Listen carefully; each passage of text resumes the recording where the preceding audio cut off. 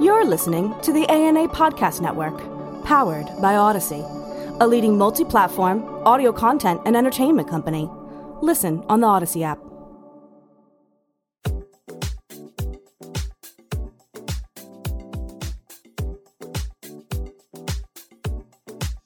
For the ANA Champions of Growth podcast, I'm Matthew Schwartz.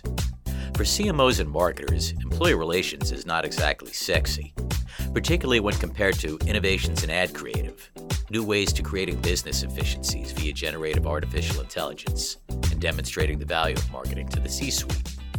But marketers ignore employee relations at their own peril, as the rank and file provide the glue to make sure all of a company's stakeholders are on the same page and work toward the same goals and objectives. Josh Ingram, founder and principal of marketing consultancy Most Wanted Company, which specializes in fostering employee communications, says there are several steps marketers can take to create more unity throughout the company and establish an esprit de corps that everyone can rally around. He joins me now to discuss how to create a more authentic workplace, why it's crucial that employees feel that they can be themselves at work, and the benefits of both mentoring and reverse mentoring. Josh, thanks so much for joining me. Hey, how's it going, Matt? Great to be here. Appreciate it. You bet. Josh, CMOs and marketers face myriad challenges, of course, ranging from adopting new technologies to appealing to more diverse audiences to bolstering corporate reputation. Now, fostering employee communications is a thread that runs through all these disciplines. But do marketers tend to underestimate the value of fostering employee communications? Generally, employee communications and employee engagement, it's not the sexiest, right? It's not something that a CMO is going to necessarily get brought in to do only. It's generally a second thought or an afterthought because customers always first. That's what's revenue generating. Employees are a very close second. Employee engagement, employee communications, especially depending on the industry, especially how competitive the employee space is. We've seen the labor market swing back and forth over the last 3 years. You think about, for example, in a tech company, that's an incredibly competitive space for employees. And by the way, those folks make a ton of money that they hire. Who comes first to mind often as having the best employer brand or being one of the best places to work? Often it's tech companies that are the first in our minds. Google, Slack, Salesforce. They're top of mind because they've made investing in that perception as being an employee-focused organization. That's a part of their brand, and they've invested in that perception over the long term. It's companies like that have sort of redefined the entire space. They've set expectations for what it means to communicate and engage with employees. Do companies rely too much on technology and not enough on the human connection to communicate with their employees? It's been proven that folks in a workplace environment, they want human connections. It's always important to develop relationships with your peers. The pandemic completely changed this environment. People are starving for human touch and connection even more. The pandemic put pressures on companies to demonstrate their commitments to employees and society even more tangibly because we were all separated. But now you're seeing a bit of a backlash against those who have made bold claims they can't live up to, and those who have been kind of first to try to force people to come back into the office. There's a bit of a limit on how important that human connection really is for folks when it means that they have to change their behavior or their routines. That has been a paradigm shift where the bar is really high for companies to demonstrate the value of being together and being in person. It can't just be something that you force people to do or that you say people have to do. People want to know what's in it for them. It just flips the paradigm, flips it around. Depending upon the company and the culture, of course, human connection is all well and good. But if it means I have to come into the office another day of the week when I've been conditioned to working from home 2 or 3 days in the week, human connection only goes so far. Think about it. If someone tells you, I'm a New Yorker, right? New Yorkers don't like to be told what to do. Getting somebody in New York to change their behavior, change what they do, that's like the hardest thing in the world. If someone tells you to do something, there's immediately a reaction to, want to make your own decision. That's an American thing, that there's an individual choice and an individual empowerment thing that is a value, and certainly in our country. But if you love your teammates and everyone's united around doing the best job that they can, people believe in the purpose of the company that they're a part of, that's something that you voluntarily believe in and you voluntarily want to live up to. That's a much more powerful force to get people to do things that they don't want to do or change their routines. When it comes down to a core belief, when people feel what they're doing defines who they are or is aligned with who they are, with their identity, that is something people fiercely defend and they'll fiercely go out and rally behind. That is why it's so important to build that faith with employees. It has to be a voluntary participation, or they need to feel like it is. Help me out here. Take me through it. What are some of the most effective ways of strengthening relationships between upper management and the rank and file? How do marketers play a facilitating role? The concept of feedback is really important. It's something that people want in the workplace, but they also want the ability to have two-way feedback. So any forum to have two-way feedback, whether that is anonymous or not, but facilitating ways for employees to give feedback and then see it played back, by the way. Right? It's not just about taking it in and saying, okay, thank you very much. And we're going to take your notes and put it away in a filing cabinet or a Google Drive. It's about playing back and being very overt about what we heard from you. And here's what we're doing about it. That communication of here's what we're doing about it. Here's how it fits into what our brand stands for is something that needs to be overt and it needs to be repeated. I talked about community strategy. That's a buzzword on the consumer side and certainly in tech. It's just as relevant here in many senses. Building community on the micro level and the macro level between peers, that's a proven driver of employee engagement, is the relationship between peers, the friendships, the community that you feel a part of. That makes being an employee at a company sticky. Creating leadership opportunities in a low stakes environment is really important. Creating avenues that are completely owned by employees that provide access to leadership, but the ability to work alongside them as peers, that peer part of the equation breaks down walls. Whether you get selected to join a meeting that you wouldn't be a part of, no matter what your rank is or seniority level, or getting to do volunteer work with leadership or being a part of a committee. Everybody wants to feel a part of something. I think it's important to find those avenues. I think about a company like Salesforce. They've implemented volunteer time off, where you get paid time off to participate in volunteer activities. They'll organize philanthropic events around that. These kinds of things, they're simple, but they're also not done everywhere. And so celebrating that and providing those avenues, that's both community impact and community building in a low stakes environment where people are there for a cause and for a good reason. And a survey by the Harris Poll for Express Employee Professionals found that 67% of respondents said the ability to be themselves at work significantly impacts their job satisfaction. That's from 2020. How do brands and marketers foster that kind of environment? Can employees really let their hair down? And is this more of a generational issue? It's a generational issue, but it's one that folks are hip to. I don't think it's as much of an issue, but it is incredibly important. And I think there's a lot of work to be done around it. If you think about just the concept of DE&I, diversity, equity, and inclusion, those are all three different things with their own definition. Diversity is the presence of differences in a work environment, whether that's race, ethnicity, gender, identity, orientation, age, socioeconomic background. That's diversity. Equity is making sure that the processes and the programs are impartial and fair, making sure you have equal outcomes for every individual. And then inclusion is about making people feel a sense of belonging at work. So those are each individual things that make people feel comfortable to let their hair down, whatever that is, whatever that means for them. There are important signals and cues that are so important for brands and people in leadership to be aware of. Signaling that the work environment is a safe place for folks from different backgrounds is important. Choosing your words carefully, signaling that diversity of viewpoint and opinion is welcomed and providing the environment for that. Even just gender neutral bathrooms, that's about signaling that this is a safe place to be who you are. These are things that might seem subtle or may seem minor, but they're actually beacons of what the company stands for. Stay with us. There's more to come. You're listening to the A&A Champions of Growth podcast. And now a word from our sponsor. Decideware's software solutions are empowering the world's largest advertisers with data clarity and transforming the way we think about agency management. Decideware's agency management platform delivers revolutionary clarity into the state of agency relationships. With 4 modules available as standalone solutions or as part of an integrated suite, these remarkable software solutions organize, automate, and analyze up-to-date data within a single source of truth, driving improved agency roster management, scope, production, and evaluation. Decideware's customized dashboards provide data visualizations highlighting key actionable business intelligence insights that can be quickly and easily applied to strategic decisions about agency performance, spend, and relationships.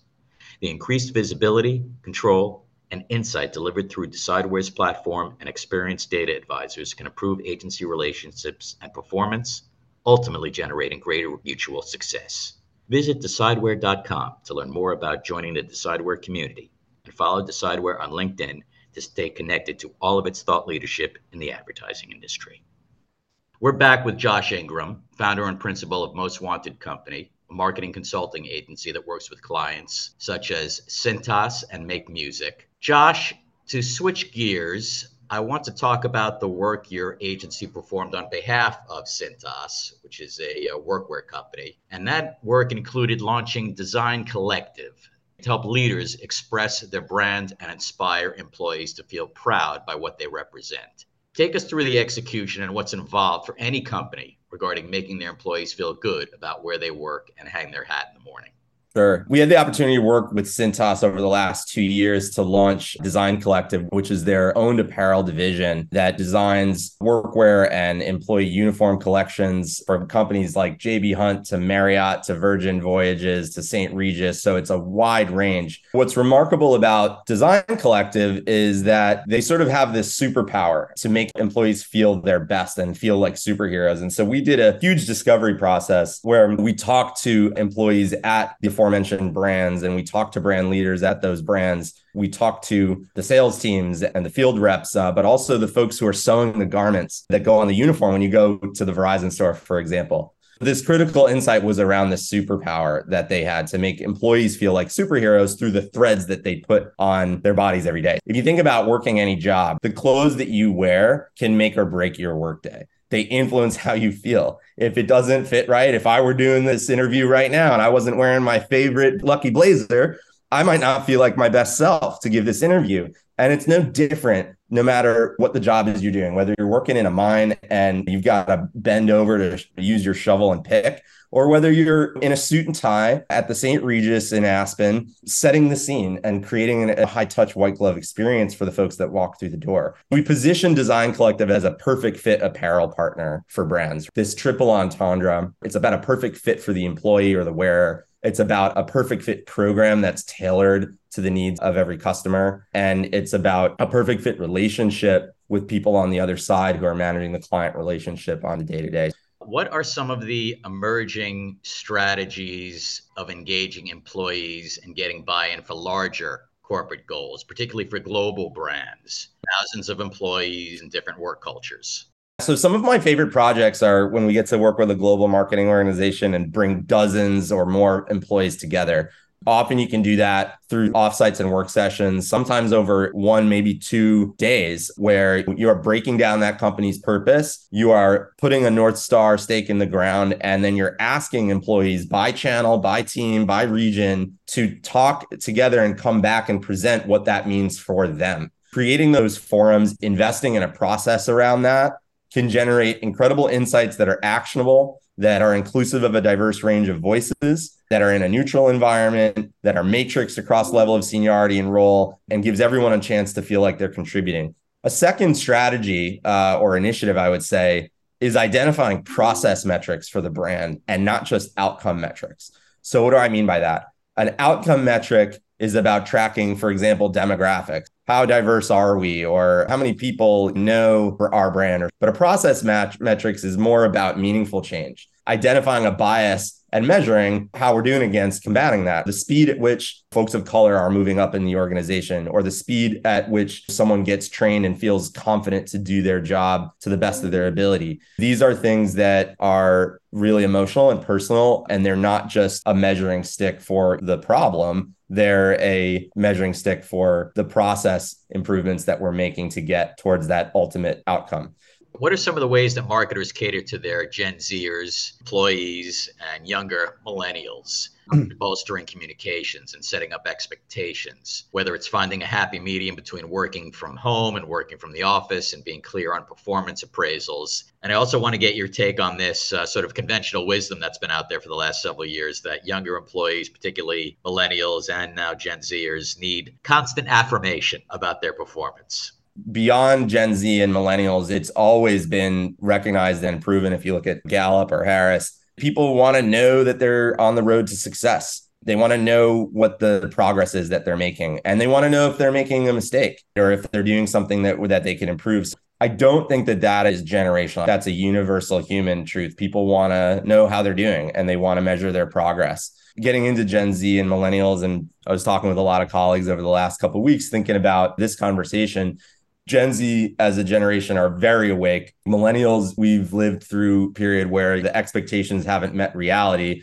For Gen Z, it's never been a reality. There's never been an expectation that things were going to be easy for them in the workforce. There's a disillusionment, a skepticism, and an awakeness or wokeness. Obviously, that's become like a debatable word. There's a skepticism that comes from that lived experience. There's this heavy expectation or skepticism around companies actually doing what they say. There's a belief from this generation that companies only care about you if you perform well. There's a higher barrier to loyalty. Gen Z wants to develop. They want to compete. They want to succeed. They just believe it's a lot harder for them than any other generation. It's even more important to let them know when they're succeeding and to provide real ways in person to develop, to give opportunities to move up the chain, because everyone feels like the cards are stacked against them. When you frame it through those lenses and you think about it, I think that, yes, this generation's unapologetic about expecting their needs to be met, but that's also an opportunity for companies to cater to that and find the ways where incentives are really aligned for both parties. Are you an advocate for more mentoring as well as reverse mentoring? We think about lived experiences and acknowledging every lived experience. There's a lot to learn, especially right now. Think about boomers who are in their 60s and 70s.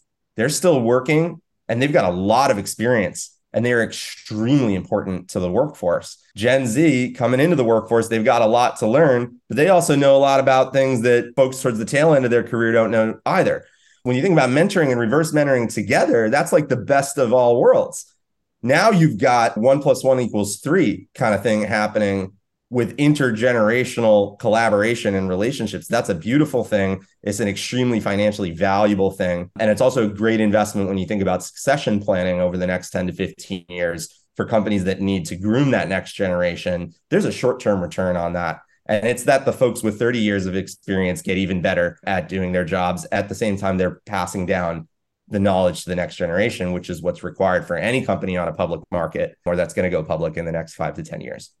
As we start to wrap up, Josh, brand ambassadors. The term seemed to be in vogue a few years ago, but not so much anymore. Has the dynamic changed in the current environment? What are the benefits for marketers to cultivate brand ambassadors? Back in the day, it was evangelists. I just use that word. It was evangelists in tech, someone who's a loyal adopter, power user, beta tester of technology. Then it became influencers in the nascent sense of the word, the literal sense of the word, a thought leader who influences others' choices. And those were the folks that brands were going after. Then it became brand ambassadors, where now it was sort of assumed that these folks may be paid promoters or successful employees that are loyal. And now we're at this interesting point where people are now creators. They are proficient at TikTok or Instagram or another social platform, Patreon, and people have side hustles. And they're gaining reach. And it's a non-traditional career path, but they've got to diversify their personal income streams. So a lot of folks who are successful creators, they've also got a full-time job, or they start with the full-time job and they do a side hustle to create content. So there's this blend happening where people have side gigs. They've got their stable income stream in their traditional career. They're blending the two together. And that's a new kind of evangelist. That's a new opportunity for companies to engage and identify folks who are creators at their companies, and it's happening. So you look at somebody like Corporate Natalie or Ross Pomerantz. I think he goes by Corporate Bro. There's another consultant in DC. I think he's at a white shoe consulting firm named Anthony Polcari, who documents his life as a 24-year-old consultant in DC. And these folks are gaining reach. So they're media assets that are sitting on the inside of companies that you may not know about if you're a brand, but that you absolutely should identify. I think Corporate Natalie was creating comedy content about her job and the corporate grind. And I think she made over $500K one year, but she kept her job because she liked it and they embraced her side gig. You think about employee engagement. This is like the ultimate employee engagement, is to identify employees who are also creators who have a side hustle, encouraging that, letting them do that, and creating a win-win for the brand and the person who's working for the brand. So I think we're in a really interesting space and time for that. So bigger onus on CMOs and marketers to find that kind of talent in-house, to encourage it, and to possibly harness that kind of talent for the betterment of the company. I guarantee you, for most global or national brands, there's probably at least one or two folks that are working through the hood that you don't know, that have that side hustles and are already successful. And we'll have to leave it there. Josh Ingram, founder and principal of the Most Wanted Company. Thanks so much for taking the time. Thank you so much, Matt. It was a pleasure. To learn more about the Most Wanted Company, go to mostwanted.co. Be sure to tune in next time when I welcome Mike Rosen, Chief Revenue Officer at National Sin Media, who will discuss trends in in-theater advertising and how the dual SAG and Writers Guild strikes are affecting the market. If you would like to recommend a guest or topic for a future episode, please email me at mschwartz@ana.net. And be sure to subscribe to Champions of Growth wherever you listen to podcasts. That's all for now. I'm Matthew Schwartz. Thanks for listening. This has been a presentation of the ANA Podcast Network, powered by Odyssey.